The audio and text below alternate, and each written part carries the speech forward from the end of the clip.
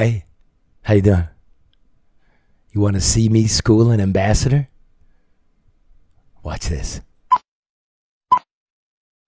I want to bring in former U.S. Ambassador to Mexico, Earl Anthony Wayne, 2011 and 2015, and Pulitzer Prize-winning journalist, host of the No BS News Hour, Charlie LeDuff. A lot of time at the border, knows what's going on. Thank you both, gentlemen. Mr. Ambassador, the point of going down there, what do you think the president succeeded in going down there? Well, I think he hadn't gone there before, so just being there was an important sign.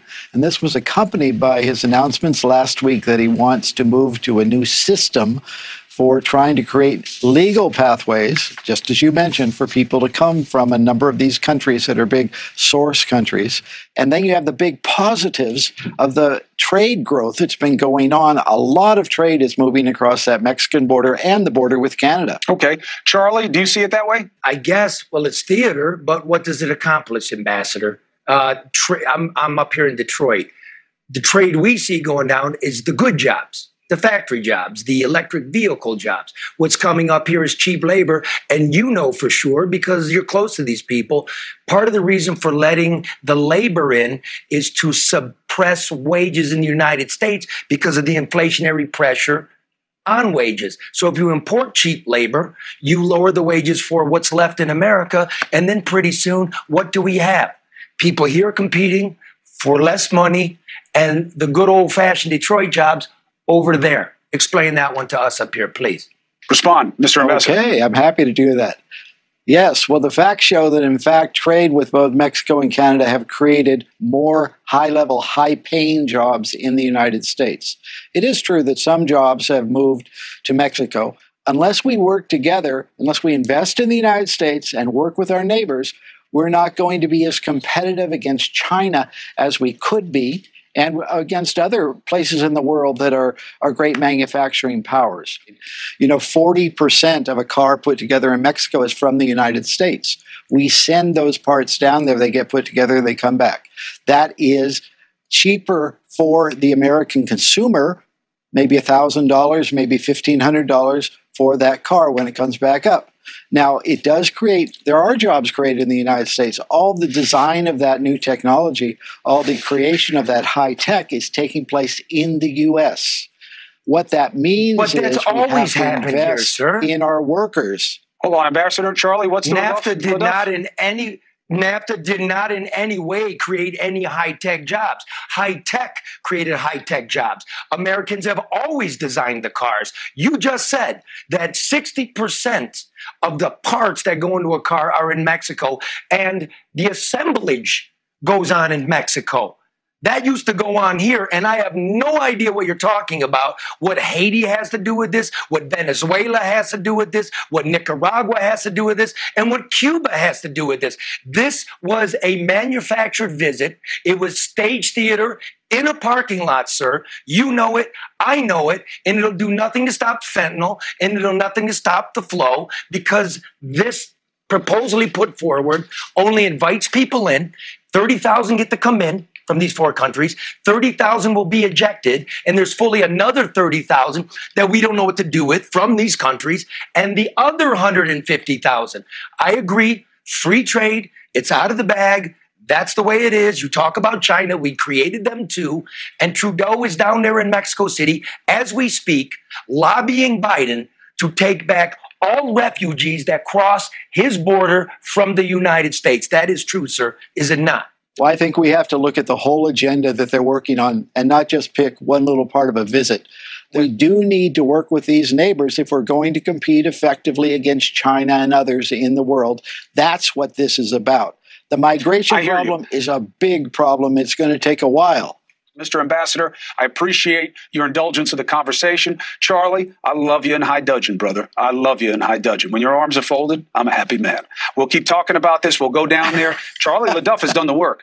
He is one of the real journalists in this country who will show you the risk and the fear and the danger that may push us to make leaders do something apparently they don't want to do. Gentlemen, thank you both very much. Coming up. Live from downtown Detroit, it's No BS News Hour with my main man, Charlie LeDuff.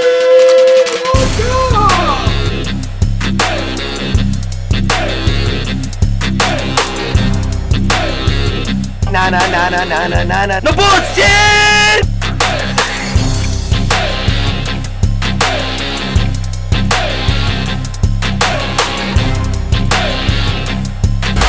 This just did breaking news. No more bullshit. No more bullshit. Now, what you just saw there is the profession of politics is inhabited by people too ugly for a career of stage and screen. Professional adult pretenders, side talkers. The latest proof played out in the no man's land known as the southwestern border this week. Before arriving in Mexico City to meet with President Andrés López Obrador and Canadian Prime Minister Justin Trudeau, President Joe Biden made a theatrical stop to Texas. The streets were conspicuously sanitized. Believe me when I tell you, El Paso never looked so clean. The fact-finding mission came just days after the Mexican military captured Ovidio the Rat Guzman, son of Joaquin El Chapo Guzman, and heir to the Sinaloa cartel crime syndicate. Joe wanted something done about the avalanche of fentanyl pouring across the border since the Republicans were bitching about it and making it a scene before he arrived for his 4-hour photo op in El Paso. And listo! Guzman the Rat is in a cage. It was a remarkable bit of stagecraft from Mexico. Raging gun battles, burning school buses, child soldiers, and the Rat taken into custody, dressed in a crisp Oxford and a clean ball cap. But don't be fooled into thinking there's a new era of cooperation in the NAFTA bloc, because the tentacles of the cartel reach to the very top of Mexican government. Consider, Ovidio Guzman was captured back in 2019, only to be ordered released by Obrador in the name of peace and safety. Now dissolve into 2021. General Salvador Cienfuegos, the former Mexican defense minister who had been arrested at LAX and accused by American authorities of accepting bribes from drug cartels, was returned to Mexican officials who promised to prosecute him. But we're talking about Mexico. And Cienfuegos, known as El Padrino, the Godfather, was never put on trial. In fact, he was cleared of all charges and released, and his whereabouts are unknown. Then there is Genaro Garcia Luna, the former director of the Mexican equivalent of the FBI. His job? Hunt top drug lords and their lieutenants. What's Garcia doing now? He's in U.S. federal court in Brooklyn, accused of protecting cocaine smugglers in Mexico. I kid you not. Now, not to be outdone, Mexico's former president before Obrador, his name's Enrique Nieto Peña. He was fingered by a federal witness, a Colombian drug boss, in court, claiming that he saw Nieto accept a $100 million bribe from El Chapo. Mexico is a failed state, and the cartels have expanded into the lucrative trade of human smuggling, estimated to earn them $15 billion last year alone. Mexico has shown little willingness to help with this human tragedy. And why would they? Biden's El Paso performance was weak and unconvincing. A drive-by filmed on a soundstage. Border Patrol agents, who will join us in a moment, complained that Biden avoided the hot spots of migrants that even the most casual tourists could find in El Paso. Biden played the role of both the humanist and the hardliner.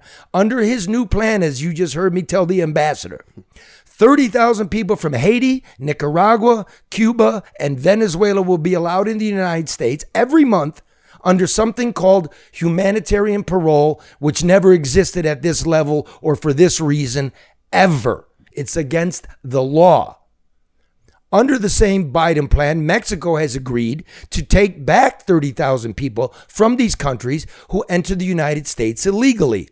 Now, again, you heard it. This still leaves an additional 30,000 people from these countries who jump the border every month. What happens to them? Nada.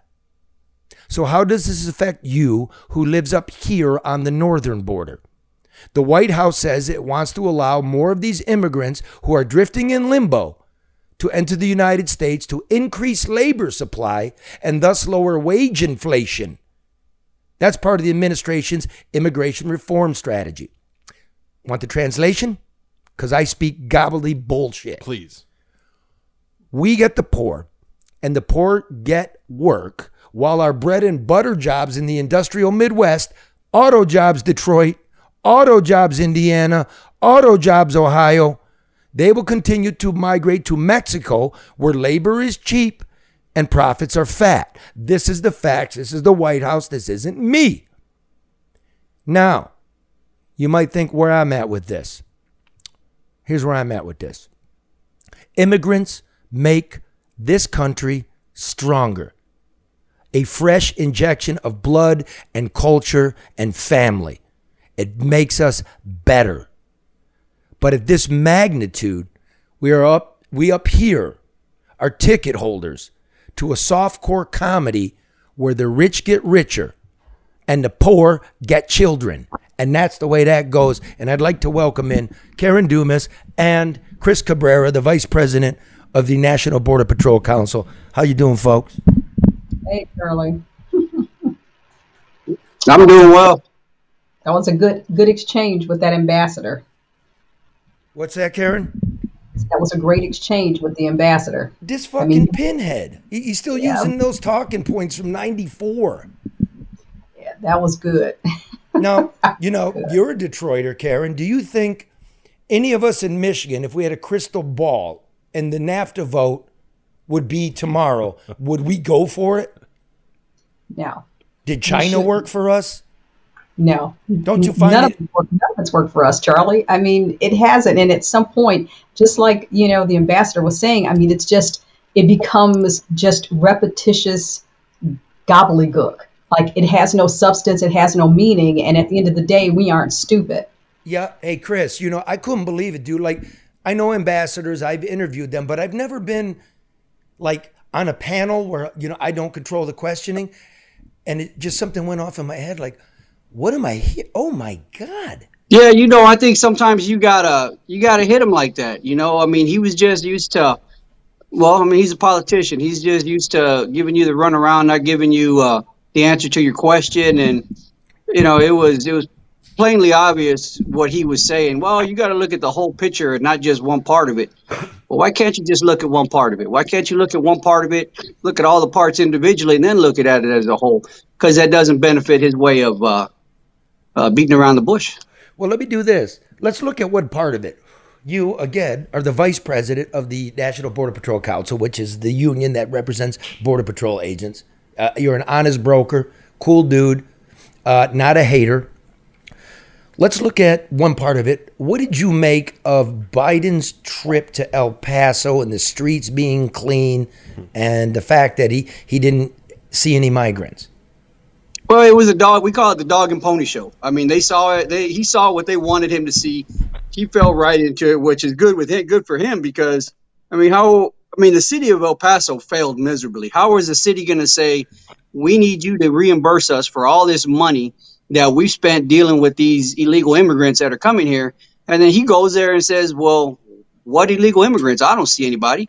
So the city of El Paso cleaning it up, they failed miserably.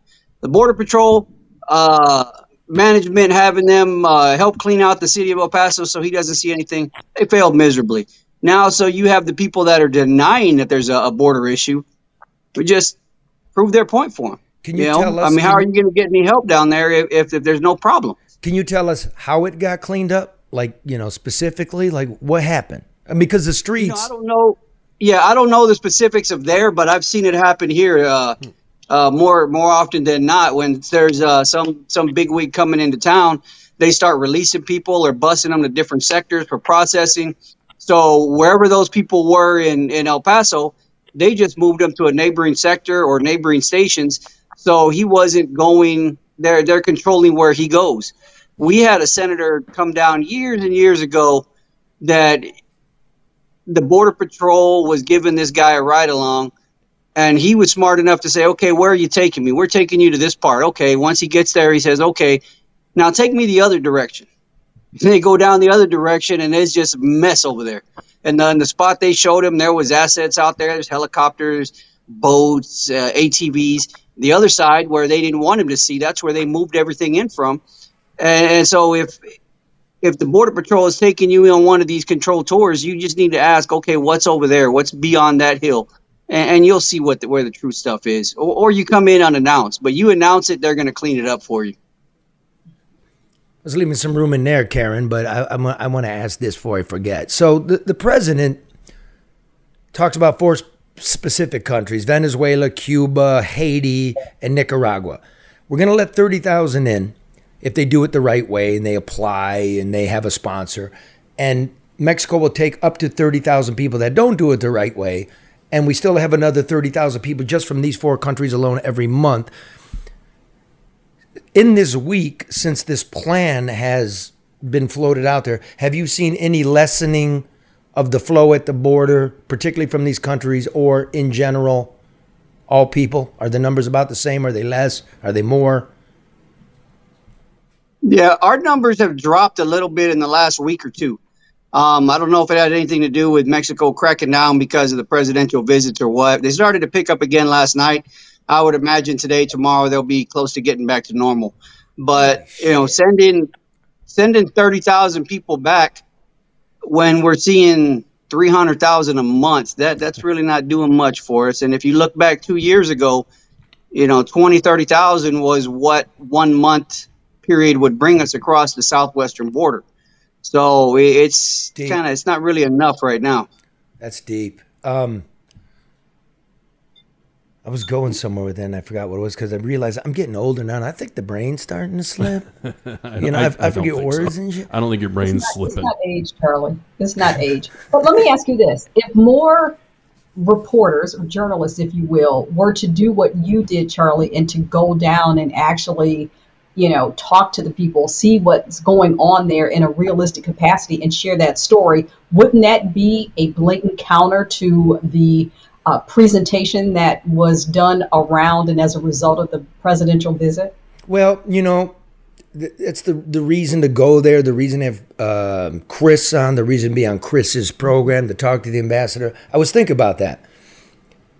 I'm older now, and I like I said, I crossed with the Sinaloa cartel 2 decades ago. And I'm now at the point I'm not of the high class. I didn't go to Harvard. Nobody in my family's get me a job at J.P. Morgan Chase. I don't have any relations that are ambassadors. But I was taught to read and add and write in public schools. And I know what I know. I know what I see. And I'm not afraid. And that wasn't rehearsed. This stuff's in my brain. And it's the truth. And for anybody to think, you're just afraid of the brown horde and the replacement there. No, not at all, man. I care about how these people are being treated. I care about what you're doing with the... here's Chris. Chris is a bad motherfucker. Can I get this echo turned down? Thank you. Talk to Chris about the life he lives, about what this 50-mile swath, you look at that border, 25 miles. Chris, it's like a wild... no man's land. I mean, I don't want to call you a cowboy, but it's just an unimaginable, unbelievable life you're living. People can't believe this. They watch TV shows. They can't believe this. Yeah, I tell people it's like being a kid again. I just get better toys, I mean, I get to go out there and play every day, get to go four-wheeling, play in the dirt and chase people. It's like hide and go seek. But, there is an element of danger to it. We've had some deaths here in the not too distant past. And, it's just like any typical law enforcement job. There's always that element there. And, people with guns coming across. And unfortunately, a lot of people don't want to believe that it's happening. And you can have, unless you have, I can't say both sides of the aisle looking into it. I think what you need is, we need to get back to unbiased news, whether it's on the right side or on the left side. That shouldn't apply to the news. Democrat and Republicans should have nothing to do with the news. They should just fuck off. Yeah, it needs to be it used to be, hey, this is what happened today in world news. And now it's like, well, this is why I think this happened today. It's got nothing to do with what anybody thinks. Just tell us what happened and let us make our own decision. But if you have one side, one group of it trying to say that there's nothing going on, then the people that are tuned into that believe that there's nothing going on. What they see is reality to them. And until these people in some news organizations, not all of them, but some news organizations just get back to the basics and this is what happened, then maybe we'll start to see a change. But I think that's the biggest downfall right now because that's our source of information. Chris, I don't know how you do it because it feels or it seems really exhausting with all the different facets you have to deal with. What exhausts you the most? Is it the actual people coming over? Is it dealing with the press? Is it getting resources for your union? Like what wears on you the most? The thing that wears on me the most, I try to not let anything get to me, but the one thing that does get to me is these kids, seeing what happens to these kids. Even if nothing happens to these kids, seeing these kids travel great distances by themselves. The other day I had an 11 and 12-year-old girl that the 12-year-old was having respiratory distress. Ugh. So I'm also, as a Border Patrol agent, I'm also a certified EMT. So I got called over to help her out. And, I got her feeling good and, gave her some oxygen and she was good. And come talking to her and her sister, they had been walking for 3.5 months alone. Wow. With different smuggling groups, but alone. How old were they? 11 and 12. Fuck. And the parents were already here. The parents were already in Baltimore. Can I throw this in? I'll tell you why. Because what Mexico did just around election time, and the law came into effect when Biden took office, which Mexico will no longer accept deported children or families. Knowing this, children and families came, and that's when it started. Yeah, when Trump had the Remain in Mexico, it was for everybody. And then Biden did away with it, and then he tried to put it back in place, and they said, okay, well, we'll take families with kids over a certain age, but not under a certain age. So these 11 and 12-year-old girls fell into the group that if they came with a parent, they would all get sent back. So the parent came by themselves and sent for the kids, and that's what we're seeing. We're seeing groups of 11-year-old girls, 7-year-old girls, 8-year-old kids coming in groups together without their parents who are already here. And any parent that puts their kid into that kind of journey alone doesn't deserve to have that kid back, but yet we're giving them that kid back. And that's the one that gets me the most is these kids that have to go through this, even outside of any type of issues that, even if they got here and nothing was wrong with them, just the fact that a 10-year-old has to take a journey like that without their parent, that's what bothers me. Now, if I might, I mean, people know the background of Karen and myself, and there's a point to be made here. It all gets tied up in bullshit talking points in Twitter and, calling each other out and racist and just boiling on each other. Noise. You are a Mexican American. Is that correct, sir? That is correct. That means you're a Latin man. So, yes. Are you some racist or a self-hater? I mean, you're chasing people from Latin America. You understand what I'm saying? What I know about the Border Patrol is about probably 70% are of Latin heritage. Is that about right? So easy, yeah. So if you could, I mean, because everything's getting wrapped. Everybody's lying. Everybody's lying and looking for easy shit. And it's not about racism. It's not about fear. It's about order. And where I'm coming from, I'm wondering where you're coming from. Yeah, I mean, I had one of my wife's nieces a while back told me, how could you do this to your own people? And I said, well, first off, my own people. I mean, I was born here, and I'm an American. There are a lot of brown folks coming, and but for the grace of God, I was born on this side, and who knows? If I was born over there, I'd probably try and come across anyway. Because my man, But at the same time, I tell people the way you do this job the right way is you do it with compassion. You do it with humanity and compassion. You treat everybody the way you want to. If I do it as if my grandmother was watching me. I'm only going to act a certain way if my grandmother's watching me. And so I try and conduct myself accordingly, especially when I'm doing my job. And, you treat everybody with dignity and respect until they give you a reason not to. Well, I mean, some of my family pretty much chiseled on my grandma, in the dying days. And when I left, I got my grandpa's watch. That was it. So you understand there's all kinds of people in that's a terrible thing. I've seen that happen all too often. Yeah. So, that's in the end, there's 340 million of us, and we all got to make decisions together. And America's becoming disordered. I'm not like, I got to wipe my ass 14 times on the right side, 13 times on the left side, rinse my hand 20 times, knock on the light and go out. I'm not like all hung up like that. But when you got a massive society like this, there got to be rules. Got to be order. Yeah, there has to be. I mean, there has to be. It's just like at your house. How do people come in? Through the front door. Everybody brings up this Ellis Island. Bring me your tired, your weak, your huddled masses. Okay, I get that. But they all went to a certain spot before they came in. They just didn't come in all, willy-nilly wherever they wanted to. There's rules. And if the first thing you do in our country is break the law, how can we expect you to do anything else the right way? If you want to come in here, great. We need good people. We need hardworking people. We do. The country needs it. And we see a lot of folks that are coming in that mean well, but not everybody means well. Not everybody coming means well. Did you say Manuel? I mean, that's just, well, that too. Not everybody that comes in it means to do right by our country. So we need to check who they are. And if you're coming in, you plan to do the right thing, you're hard working, you got a plan.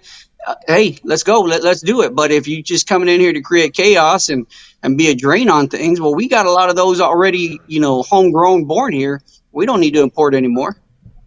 Is it so difficult for this country to put a process in place so that, there is an orderly manner by which they can come in and we can make sure that they are coming in under the right terms and conditions and under the right circumstances? Is that really too much to ask? I vote for Karen. I don't think it should be. If this was a for-profit company, you figured they'd have something worked out by now. I mean, just look at any drive-through at Chick-fil-A, the efficiency they got going on there. But if that was run by the government, I mean, you'd never get through that damn line. And if the Border Patrol was a for-profit company, it would have been bankrupt years ago. They just, for some reason, they figure, not the Border Patrol, but the government in general, that, we'll do it, but we need to create a study to do this and do that. This has been going on since 2013, and there's no end in sight. I don't think there's any desire for them to fix this. You talking about profit and whatnot. I mean, this is the White House's plan, not mine. Again, you can Google it. I actually talked to him. Y'all can Google it. Let's introduce some labor because we have excess jobs. The Fed's trying to get rid of excess jobs. Our jobs are going down there.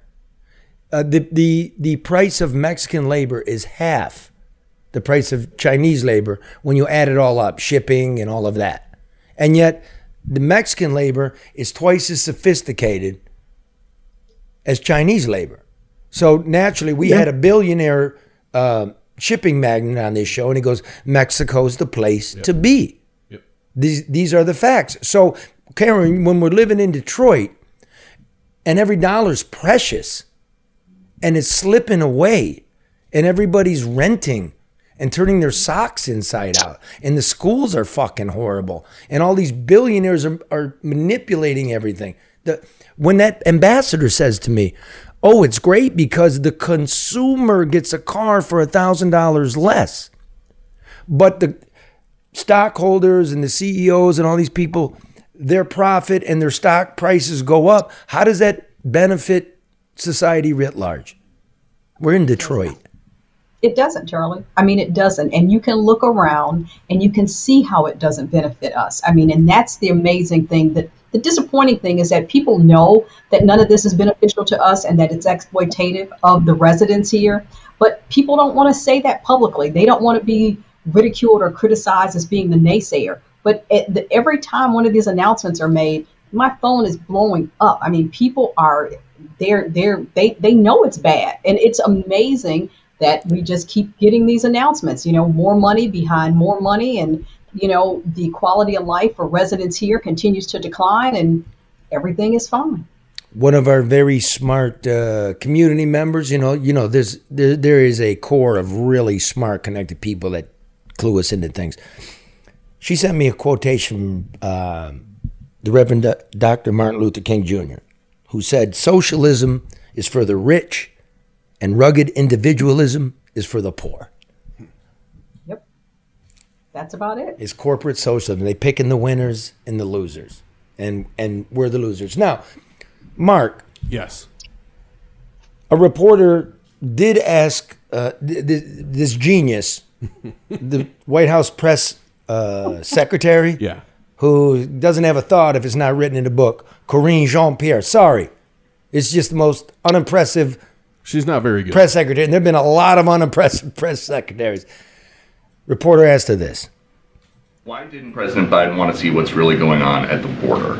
He did see exactly what's going on at the border. He didn't talk to any migrants, and he didn't go anywhere that people actually cross illegally. Why not? But he went to the migrant center, which was a critical place to be when you think about the partners who are our partners who are helping support the migrants on the ground there.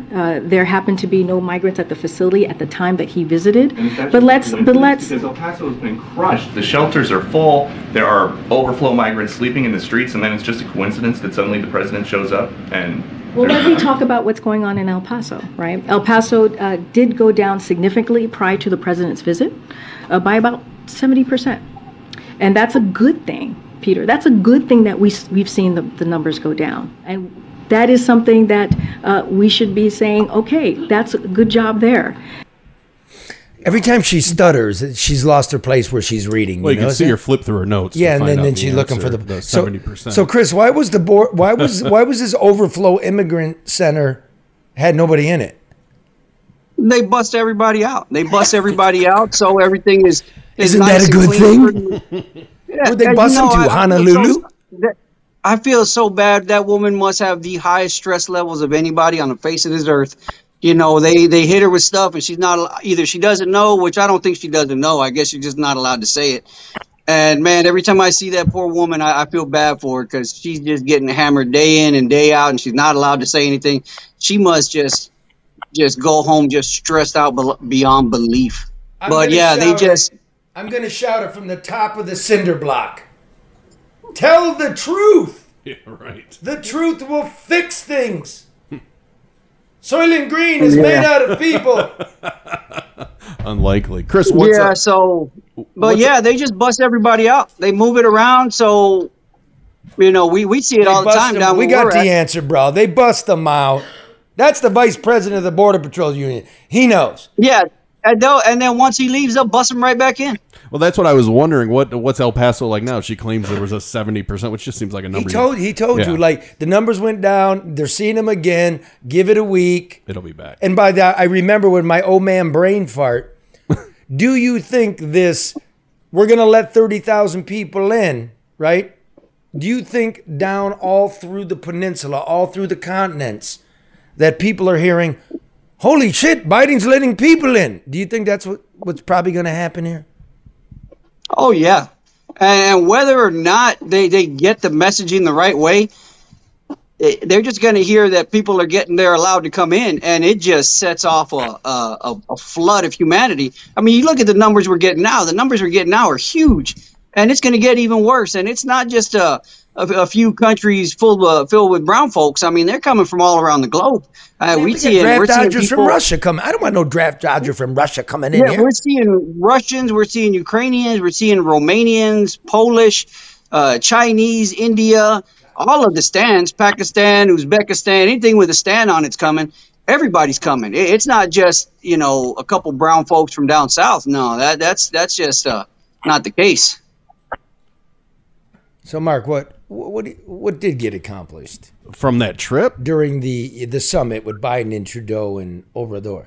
The only accomplishment was basically finding missing documents in Biden's part-time office. The only news coming out. What'd you guys come up with? First, I'd like to talk about the fucking top secret documents in my closet. It was a complete and utter failure.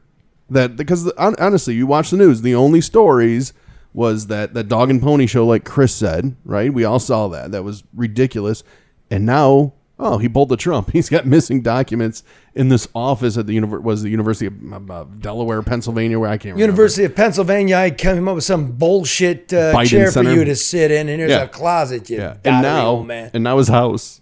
I mean, it's a complete and now his utter house? embarrassment. And what's frustrating? Yeah. I've been busy putting the show together. There's he's in the house. Yeah, in his garage. In his garage. Yeah. Yeah. In his garage. And the frustrating thing is there's been a complete and utter flip from all the political talking heads. You have the Republicans when Trump was subpoenaed for his documents saying, this is nothing. Those documents aren't that important. And the Democrats are saying, we must investigate. And what do you know? Now it's the exact opposite, where you have the Republicans saying, we must investigate. We're in charge of the House now.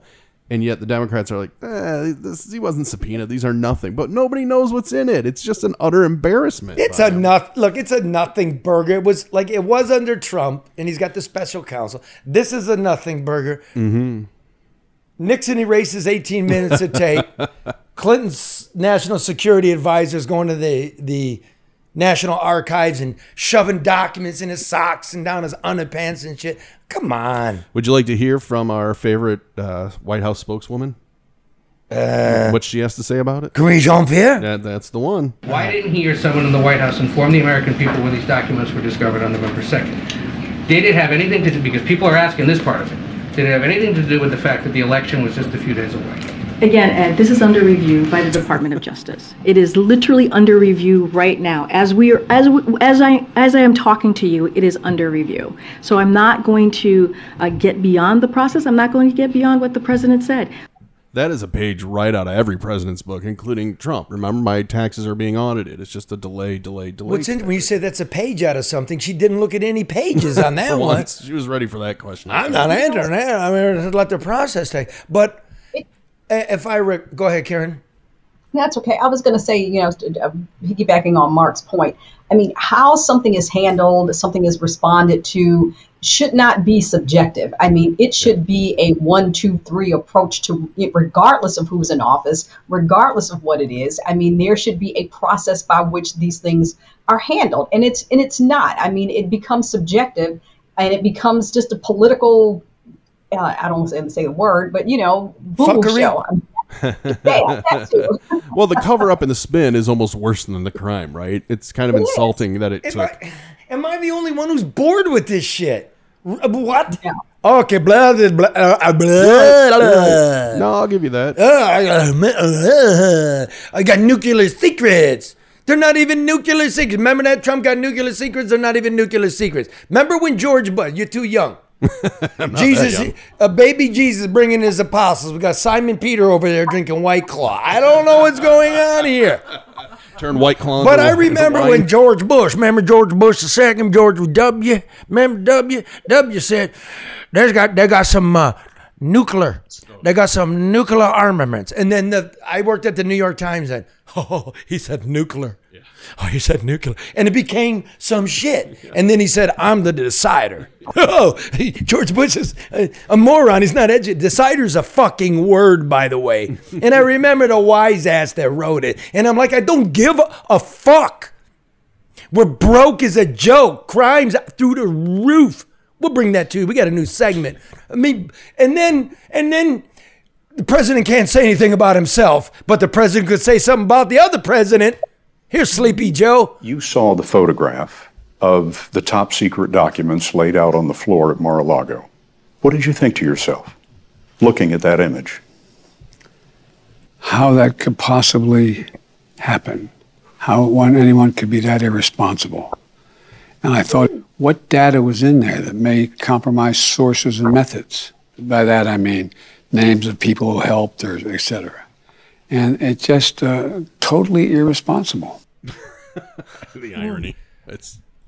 Well, get Sleepy Joe and the Big Orange. I'm sorry. Isn't there anything else? Him too, though. That has to apply to him. Yeah. The irresponsibility is not selective or subjective. That's my point. I mean, if it's that's why we played it, Karen. I know, Charlie. But Karen, it doesn't work that way when you have the esteemed news media backing him up and making excuses for him. And by the esteemed news media, I mean The View. This one. Well, we all know that Trump is a liar and a thief. We know that. take a jump to say that he obstructed and he lied. We don't think that Biden is a liar and a thief, so we give him the benefit of the doubt. That's partly what's going on. It really goes to Chris's point, though, doesn't it? What? Too many talking heads. Well, I kind of, I get that point. I get that point. Look here now, Sleepy Joe, they found it. You kept it quiet. There's an election coming on, like just sure, of course they did. Nursing home deaths. I haven't forgotten that. We're gonna be back with that one. Oh, get ready for that one. But they realize Trump has some documents and he wants to dick around. Hey, give the nuclear secrets back. Right? There weren't any nuclear secrets, man. There was nothing in there. But why did he dick around and not give them back? Of course. Because he probably wanted to create some press for himself. All right, Sleepy Joe, they come, they get him, they go look in the garage, they get him, and he's not fighting it. That part I get. Well, but holding on to him, before the election, I mean, that's just, it's a little, I get a little, that. I know why he did that it, part too. but no side is better than the other. It's the same. Okay, you're right. It just is. But the guy made a bigger show out of it, did he not? I mean, Trump? Yeah. Well, he had to be subpoenaed for it. I think he just didn't want to give him back because he wanted him. I mean, Trump throughout the whole thing never mentioned that this was going on. You know what I'm saying? What do I fucking care? Again, what do we really do with Chris? You know what this is? It's just distraction from the real, man. I agree. It's just it's a whole bunch of nonsense, and I think Trump should have gave those damn papers back. At least he knew where the hell they were, though. That's a good point. I agree. Hey, did you call my man? I'll call him now. Like I asked you. All right, hey, we got to let me take a break here and tell you about Legacy Partners. Everybody, since they started really pushing their product and what they do, which is they shop for the best insurance for you. Yes. I was listening to the Drew and Mike podcast this morning. Oh. Guy call in on the boner line. Yeah. Raving about it. There's emails coming in.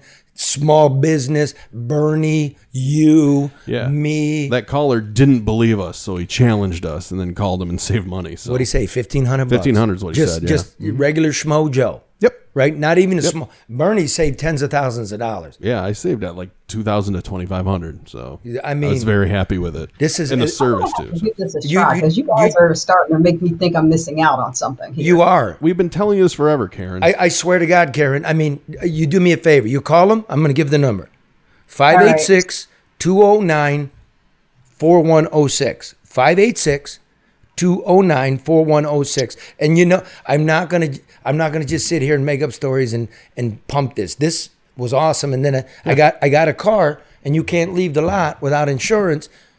You know what I mean? Mm-hmm. Hey, Eric, can you do it? Boom, done. Yep. All there. Unbelievable. More coverage, less money. It's Legacy Partners. They help you with Medicare. Call them. That's all I can tell you. Got him? Yeah. Okay, now, Rick, you there, bro?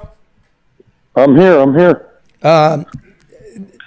They got me feeling funny. Fuck it. You're my acquaintance. Fuck these guys. This is what everybody knows as White Boy Rick Wershey on the line. What's up, brother? What are you doing tonight? Hanging out, man. We're just hanging out a little bit. Just went to a special event at Louis Vuitton in Miami. Wow. And where were you last night, brother? Fishing in the Bahamas. It was amazing, man. What were you fishing for? Everything. Wahoo. We caught some wahoo. We in another location we caught a big bull shark. We caught some barracuda. My buddy today caught a huge sailfish. Why am I here? Why am I fishing? Why didn't I do 3 decades in prison? Yeah, I don't know if I want that journey. I could be living large right now. You don't. Listen, you don't want it. People always say I have it so good, but they don't want to go through what I went through. So I don't know how good I have. Yeah. That's it. So I wanted you to call in, and I want to stop it at that. That's the thing. That's the root of something you and I are going to do. We want to announce it together here. That Saturday, March 18th, special show called White Boy Rick: The Real Story. Me and you together on the stage with video, the whole nine, no holds barred. It'll be at Andiamo's Celebrity Showroom in Warren, Michigan. Tickets go between $25 and $59, and you can get them at andiamoshowroom.com. So you're in? I'm in. I'm in too, man. I'm in. I'm looking forward to it. I appreciate you. I appreciate Joe Vicari for giving me the opportunity. How did this even come about? And everybody else over there. Who came up with this idea, me and you? Because I like the idea. A guy that works for Joe by the name of Eric actually came up with it, and they talked a little bit, and they thought, you would be a good match as a moderator, and me and you met, and we hit it off, and, I think it'll be a special thing. I think it'll be a great evening, and I think people will be very intrigued. Yeah, I've been doing a lot of reading on you, man. So you and I are going to get together and talk about your life, so I know what I'm talking about. I mean, there's a lot of stuff out there. Some true, some not true, some half-truths. Mostly not true. Let's be real. Mostly not true. The movie was fake. Mostly not true. We won't go into all that. We'll make them show up that night, and we'll give them the truth. You mean the one with what's his name, man? See, there's my old ass. Matthew McConaughey? Yeah, I saw him one time at Lucy's restaurant, Mexican restaurant, across from Paramount movie studios in L.A., and he was putting Rogaine in his hair. Right now, everybody having cocktails, he's putting Rogaine in his hair. And then Listen, very nice guy. He visited me while I was in prison. Very nice guy. I can't say anything about him.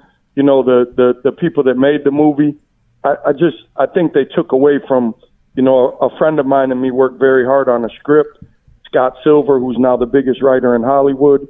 And, we worked very hard together. We became super close. He's like family to me now. He wrote the new Joker. He's presently filming the new Joker. He wrote 8 Mile. He wrote The Fighter. And I think that it could have been so much better if they would have just listened to us. But have you seen the movie? Well, I think I would want to listen to the guy whose life it's about. Yeah. I mean, that's kind of like, number one thing in writing is you listen to the guy who you're actually writing about, right? Have you seen the movie? Yeah. I've never watched the movie. I don't have any plans to watch it. Okay, listen, spoiler alert. You go to prison. Yeah. So. Anyway, man, so I'll look for you soon, all right? I'm really looking forward to this. It's going to be a great thing. It's the real story with it'll be a great evening. It'll be a great evening. And like I said, Eric, Joe, thank you. I mean, it'll be a good evening, man, and it's a good opportunity, and we'll see where things go. All right, brother. Back to Louis Vuitton Swag Fest. There you go. Be safe tonight. Thanks, Rick. All right, thank you, you guys. I appreciate you. Have a good night. You too, man. Wow. Rick so, Charlie, do Mark and I get to come? Do we get to have dinner and sit there and watch? We got to buy tickets. I mean, how do we get left out of everything? Yeah, you get to come. $25 to $59 on andiamoshowroom.com. March 18th, right? Got a nice place for you right next to the kitchen, Ken. Whoa. Never. Okay. Look. Yikes. Nothing but class. Too far, Charlie. Oh, you mean too soon? That's too far. Mark, we'll take care of it. Yeah, Mark, we will all go to. Well, you little people will be sitting down there, I'll be in the kitchen. I don't care. I'm really hoping we can get to some real things. Yeah, stuff he hasn't been asked before, more stories. Yeah, I mean he's full of them. Just some deep things. I mean, buy the book, watch the documentaries, deeper things. Mm-hmm. I'm not a real big historian on Rick. I mean, I know the story, right? Mm-hmm. He's one of the top 50 crime stories in the United States in the last century, right? There's no doubt about that. Yep. But you know that. Yep. The human being. Yep. That if you want me in, we did hit it off. I think I said it on a previous program. I don't know, guy dropped out in 8th grade. He goes to prison at 17. He spends 33 years. He's super fucking bright. He's really smart, man. Yeah. I was impressed with him. And he got royally screwed. Well, we'll see about that. I think he did. And not everybody believes that. I know. So that's part of the evening. It's going to be interesting. Mm-hmm. That I promise you. And are you guys recording this for any other use, Charlie, or is this just I mean, certainly there's value in the conversation, I'm sure. I'm waiting for my lawyers to come back with the negotiations. I have not signed any contracts, but I would hope so. I would hope so. And finally, I want to let former President Trump and current President Biden know, listen, if you're having trouble with documents and you don't know how to order them or keep them you don't know how to digitize them, right? Yeah. Call XG Service Group. I mean, they are the whiz in everything technology. Very good at security. They're good at security. They're good at encrypted internet, right? Yep. Ethernet. They do it all. Anything, yeah. Voice over IP. You got restaurants. They can do the security. They can do the cameras. All cameras. Of it. Yeah. What's that thing? The order board. All of it. Yeah, that I didn't know existed. I mean, they're huge. Yeah, the drive-through board that spies on Karen. Yeah. Yeah. So, Madam Jean-Pierre, you might refer the president to Matt Yaskovitz at XC Service Group at 734-245-4100. Get yourself secure. Get it done. I agree. Thank you. All right. You still with us, Chris? You want to hang for our new segment? Actually, I got to get going right now, man. I got to go pick up my boy. Yeah, I think you swallowed your tobacco, too. So do what you got to do. No, it's right here. Look. All right. Thanks a lot, man. Thanks for the work you do, brother. All right. Thanks for having me, guys. It was good talking to y'all. Thanks, Chris. He's such a good dude. Okay, so Karen. Tickets for this is Andiamo's, because people are asking on Facebook. What is it? Just andiamos.com or? Yeah, I'll spell it. Andiamo, ANDIAMOS, showroom.com. ANDIAMOS SHOWROOM.com. Gotcha. Get in there now. It's going to sell out. It will sell out, yeah. Yeah. Uh-huh. Yep. Cool. Okay. Thank you. All right. Now, we got a new segment. What's it called, Mark? What's bullshit in the news? What's bullshit in the news? The No BS News Hour presents What's Bullshit in the News?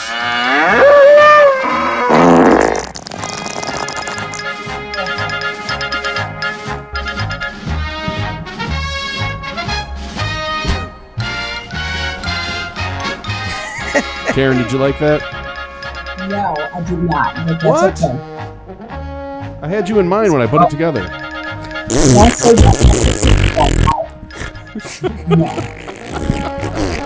I agree. But there's so much of it, Karen. What children? I think I need a handy wipe. A sponge? Oh, God, don't use that back there. Clorox wipe. Sorry, Karen. Hold on a minute. Okay.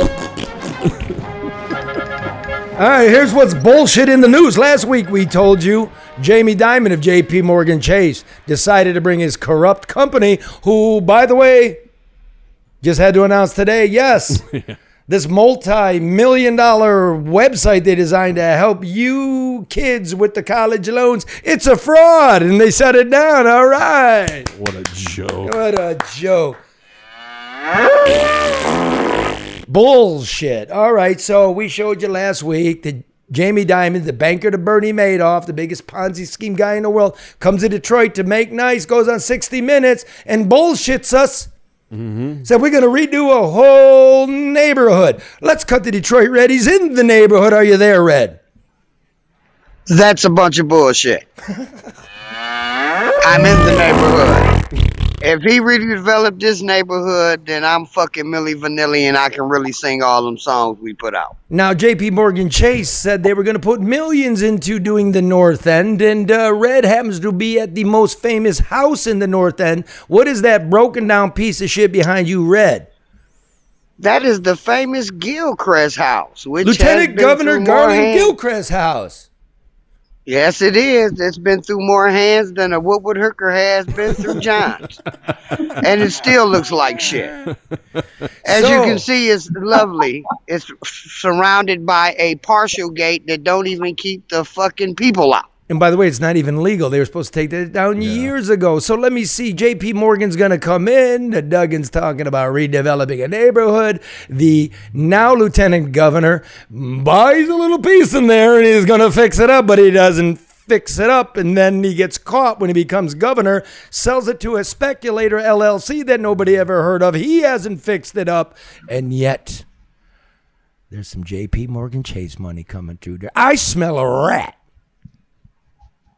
You know what I smell? Hey, they call this, they should rename this, not the north end, the left end. That's what they should rename this, the left out end, because ain't no money over here. I don't see shit. So I can't even find a 10-cent bottle to return. So you've been busting around the neighborhood for a couple of days. Have we seen, I mean, this is a site of a lot of contention in this city about developers, connected people to the emergency manager, to the mayor, Jamie Dimon. Do you see the promised development, Red?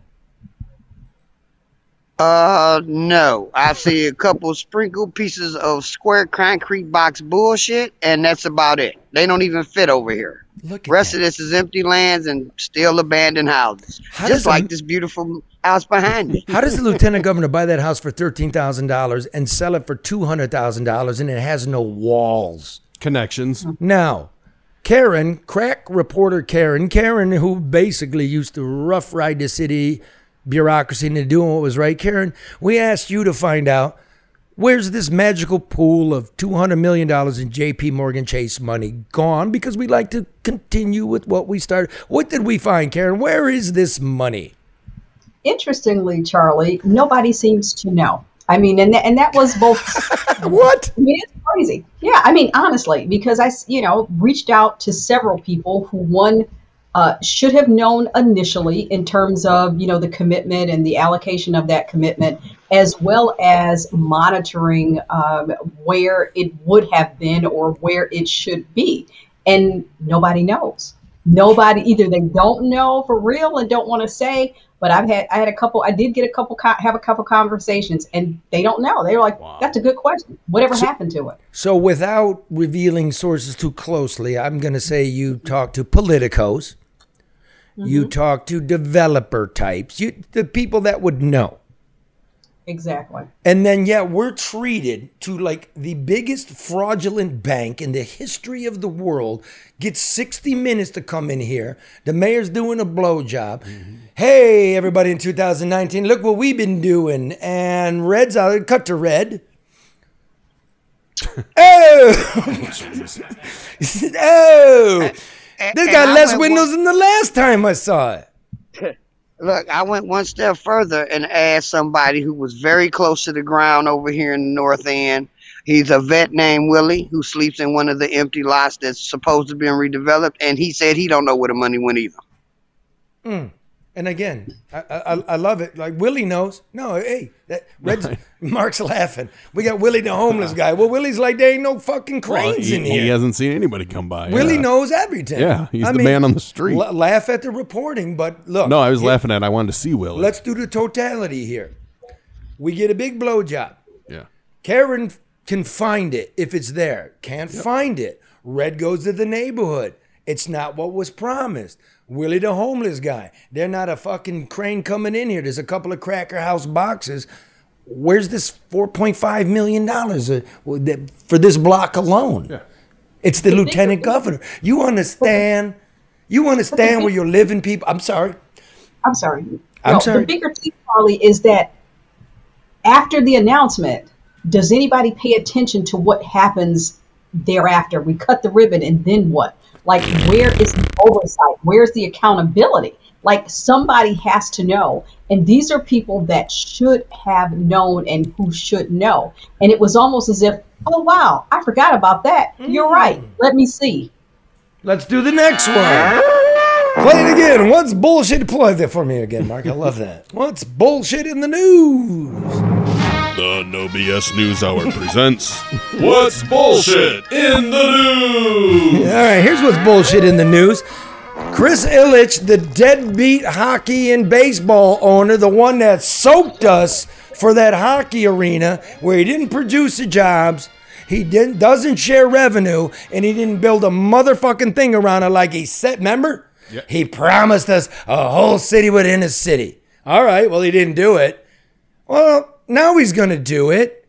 So he's down with Stephen Ross, the big developer that went to the University of Michigan, right? Mm-hmm. And they're going to finish it now. $1.5 billion expansion. Except we get to pay them $900 million to do it. I did the work. Here's the deal. Yeah, what do you mean? Explain that. Okay, $100 million came from the COVID money that Joe sent here that we fake printed.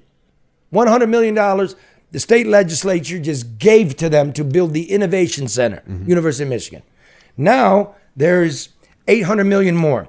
$616 million in a listen to this, people, brownfield redevelopment. Cash. The state legislature put together.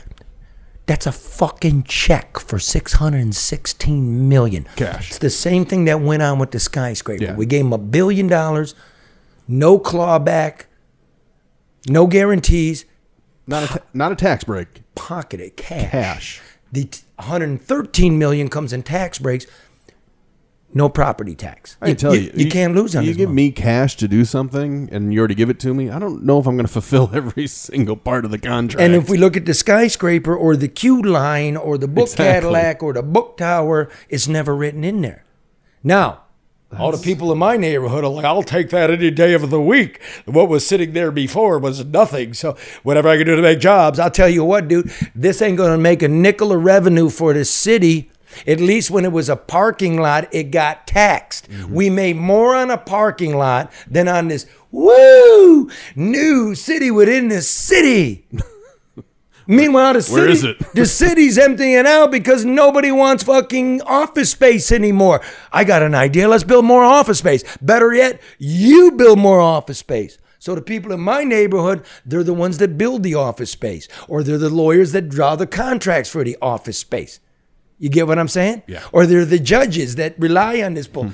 I'm in a place like they're good people, man, and you know you live in evil. You know this doesn't make any economic sense because when you don't do property taxes, it comes out of the schools. Property taxes go to schools. And Karen, what did we learn about the schools in Michigan this week? Well, Charlie, the 2023 State of Michigan Education Report reflected that Michigan fell to 43rd in fourth grade reading, down from 32nd in 2019. But let's also note that Michigan ranks as the 11th worst state in fourth grade reading, far below the national average. And we are also behind in other states in eighth grade reading math. So we're failing. The whole state, too. That's not a Detroit thing. That's the whole state, No, right? it's not. This is a state thing. Yeah. But Detroit hurts harder, though. Yeah. Detroit does. Okay. I can't help but imagine that. But from an urban center in the largest city in the state, that we're taking the hardest hit. But what we're doing is preparing our children for failure. Yep. I mean, this is that systemic challenge that continues to place a segment of our population at a disadvantage. Correct me if I'm wrong, Karen. We fell the hardest, according to this report, right? Michigan fell the hardest. And Yes. the report, I casually read it, shows that a lot of this collapse has to do with the lockdown policies in this state. That was one of the main reasons. Very heavy lockdown policies. We fell the hardest. It's not forgotten. Those nursing home people are still dead. You didn't count them. This was cataclysm. Sorry. It's not bullshit. Give it to me, Mark. We've been telling the truth. This is a sin. I don't got no rich people. Even if I had rich people, I wouldn't live like this. It's unbelievable. Let me tell you something about the skyscraper that's not getting built. We told you years ago, it's not getting built. It's going to be a liquor store with chrome on it and a gas station where they check your oil in and wear a bib and a hat. It's like an American Coney Island. It pays its own way. There was a skyscraper, Four Seasons in Nashville. I'm just going to give you the timeline, thanks to one of our very dear and important listeners. And if you've got any art, any journalism, any music, and you want to be part of this program, we're happy to have you. Go to the website, contact us. I'm not sure where. You'll figure it out. It's on there. Yeah, you'll figure it out. Four Seasons Nashville, March 2019. The developer purchased the land for $35 million. We gave that to Gilbert for $1. Wow. April of 2019. They got $360 million in financing. Gilbert never got financing, but he did get the check out of our pockets that we don't get back. June 2019. Groundbreaking, 40 floors, luxury hotel and residences. January 9, 2020. Pre-sales of the residences are announced. February 2022. $300 million in pre-sales of residents. Nothing here. They're not even. There's not even a sign up there. Hey, man, we're building fucking condos. There, not one. I got a friend, another listener. She went to the website and put her name in. I'm curious about a condo. Haven't heard back. What's that tell you? Well, there's no hurry. Let's cut to Red out there. All right, let's cut away from Red.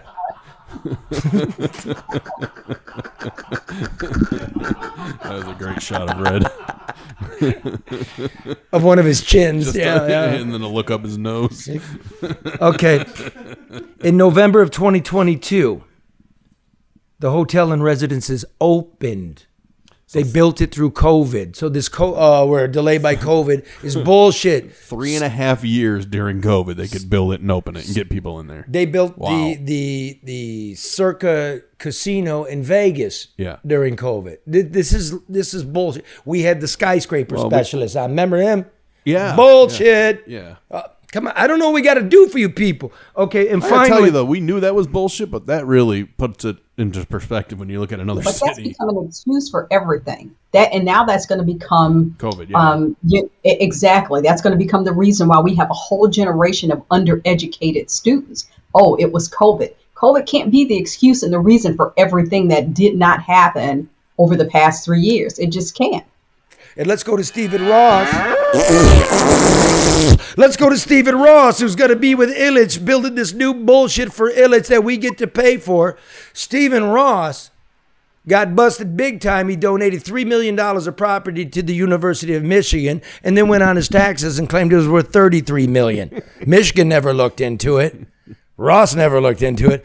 But the IRS looked into it, and that motherfucker got paid. According to ProPublica, they got all the rich people's tax returns. In the decade after the Great Recession, the collapse, Stephen Ross, personal revenue, he claimed $1.5 billion on his taxes and claimed $2.5 billion in losses. Wow. How does one do that? I'll tell you, it's all legal. You build a skyscraper, okay? The skyscraper could double in value. That doesn't matter. According to tax law, like Trump, you're allowed to depreciate that building, even if it's appreciating. It's right. It's called depreciation. Yep. So let's call it 10% a year in depreciation. It's $1 billion. You get to, off the top, claim $100 million in losses a year against your taxes. If you actually really truly lost, you get to bank the loss. So next year, when you move it forward, when you claim your $100 million the next year, you can claim $200 million because you didn't use it. Yeah. And this is the hustle. So we're gonna pay 60% of this shit. You already won. And then what did Mike Duggan say about? We got that clip. Mike Duggan. Oh, all you asshole reporters. Oh, we go to Mackinac and we go to the regional chamber, midwinter festival, and we all stand around, and I'm so important, and it's going to be great. And here's what the mayor said. You came down to Detroit 12, 13 years ago on a Saturday morning. There was nobody. Right. There was nobody last Saturday. Downtown, and now to see what we have nights and weekends. We have Dan Gilbert, who did such a remarkable thing, filling up those buildings, and folks like the Roxbury Group, who filled up a couple of buildings, and some others who had done it. And now we've hit the point where there's cranes. Right. Looks amazing. And you got, and Stephen Ross, the biggest developer in the country. If you haven't seen Hudson Yards, it is, you can't even imagine somebody thinks that big. He's here in Detroit saying, I'm going to build 10 buildings with $1.5 billion and 1 million square feet. These are the kinds of conversations that have gone on in Chicago and LA, but a long time since they've gone on in Detroit. Detroit So is a brothel. Stephen's going to build all this, and all the empty shit's going to fill up after Stephen builds it. 1.5 billion. I just read you in Nashville. No, Mike, it don't go that way. They didn't do it in New York. They don't do it in L.A. It's a goddamn giveaway. And we don't got the money because the Mustang Mach-E is going to Hermosa, Mexico. But that conference set up everything for the announcement that followed in terms of the split tax credits and the whole 9 yards of rolling out the money to finance all these developments. They kept talking, inclusion and, I understand it's a cheerleading session. It's to tell you about all the good things that are going on, but it was a black people in a very poor black town. That's true. It's buying black people. Don't trust your leaders. They're in it for them, not you. And that I had that conversation with somebody today. They asked me, they said, do you think, and they said, do you think Mike Duggan cares about the people in this city? Do you think he cares about black people? I said, honestly, no, I do not. And I don't. Could I jump in there? I could give 2 fucks if he does or not. I count the money. The money. Understand. Like that affects people's lives, your babies and how they learn. Your leader don't have to like you. He's got to do right by you. Yeah, but he's got to care enough to do right, Charlie. The thing about it is, if you don't care, then it's easy for you to exploit. It's easy for you to redirect or misdirect. So yeah, you do have to care. But if you don't care, then it's very easy to do that. Fair. That's fair. I mean, there's lots of cranes. There's cranes everywhere. You get to depreciate it. We had James Hohmann from the Mackinac Center for Public Policy, think tank, nonpartisan, tell y'all remember, you see how we're building all this? Nobody gives away cash like Michigan. And here's a piece of breaking news. Don't worry about the breaking news. I've got the invitation. I don't have it confirmed because it's no bullshit news. Governor Gretchen Whitmer is going to Davos. Oh, really? Little world leader. Oh, that's a nice little shindig. Would you waltz around this state? Yeah, see how much money she brings back. Rich chick. They're all rich. Every judge comes from the name of a family with a name. Yeah, and a lot of times it's for... Duggan's daughter's working for J.P. Morgan Chase now, huh? Davos is supposed to be for to find investment. Duggan's son is in Washington now with a security clearance. I wonder the money she's trying to raise, if it's going to be for the state or if it's going to be for some kind of campaign. I don't know. Maybe she's just there to make... Switzerland's nice this time of year, man. You been to Switzerland? I have, yeah. Yeah. In Needle Park. She's also meeting at the World Economic Forum while she's there. Let's not let that fall by the wayside. That's right. That's what she's doing. Mark was at Zurich shooting heroin at Needle Park. Don't tell anybody. They have. Well, he got accused of it. He said, "Je dormais, je ne peux pas français. I'm a narcoleptic." Pretty close. That's why I was narcoleptic. Too much heroin. That's what I heard. That's what someone told me. Oh, we're gonna have Chris Cuomo on the show. He's coming on the show, and so is Sam Quinones. The best nonfiction book I've read in the history of my life, called Dreamland: How Opioids and Heroin Infected This Country. So I'm really excited about that. It's a top-notch Well, show. I told you before, no story pisses me off more than how OxyContin took over and the opioid. Save your outrage for next week. I know, let me get out with what more. Flint Fire Chief Ray Barton, friend of the show, filed a whistleblower lawsuit after being fired for refusing to cover up the death of 2 boys in a house fire back in May in Flint.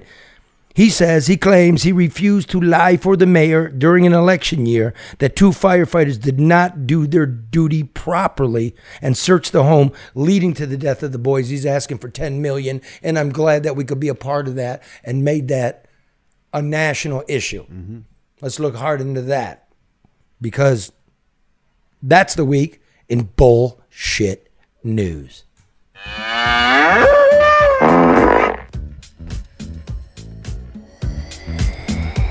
Fuck, I got a parking ticket! That's bullshit. It's the only fucking department that works in the city. Nothing else works. I got this one. Detroit had 308 homicides last year. I got the number. I shook it out of the tree. There's another 37 homicides they're not counting because they're calling them self-defense. I'm going to give you a frame of reference. Last year in America total, 310 homicides were reported across America in the name of self-defense. And yet somehow we've got 12% of all self-defense homicides. Must be a They're not telling you. loose definition of self-defense. I don't got a lot of faith the police are going to show up. Kablam, kablam. Never mind that. Be happy. See you Monday for the No Bullshit Lunch Hour.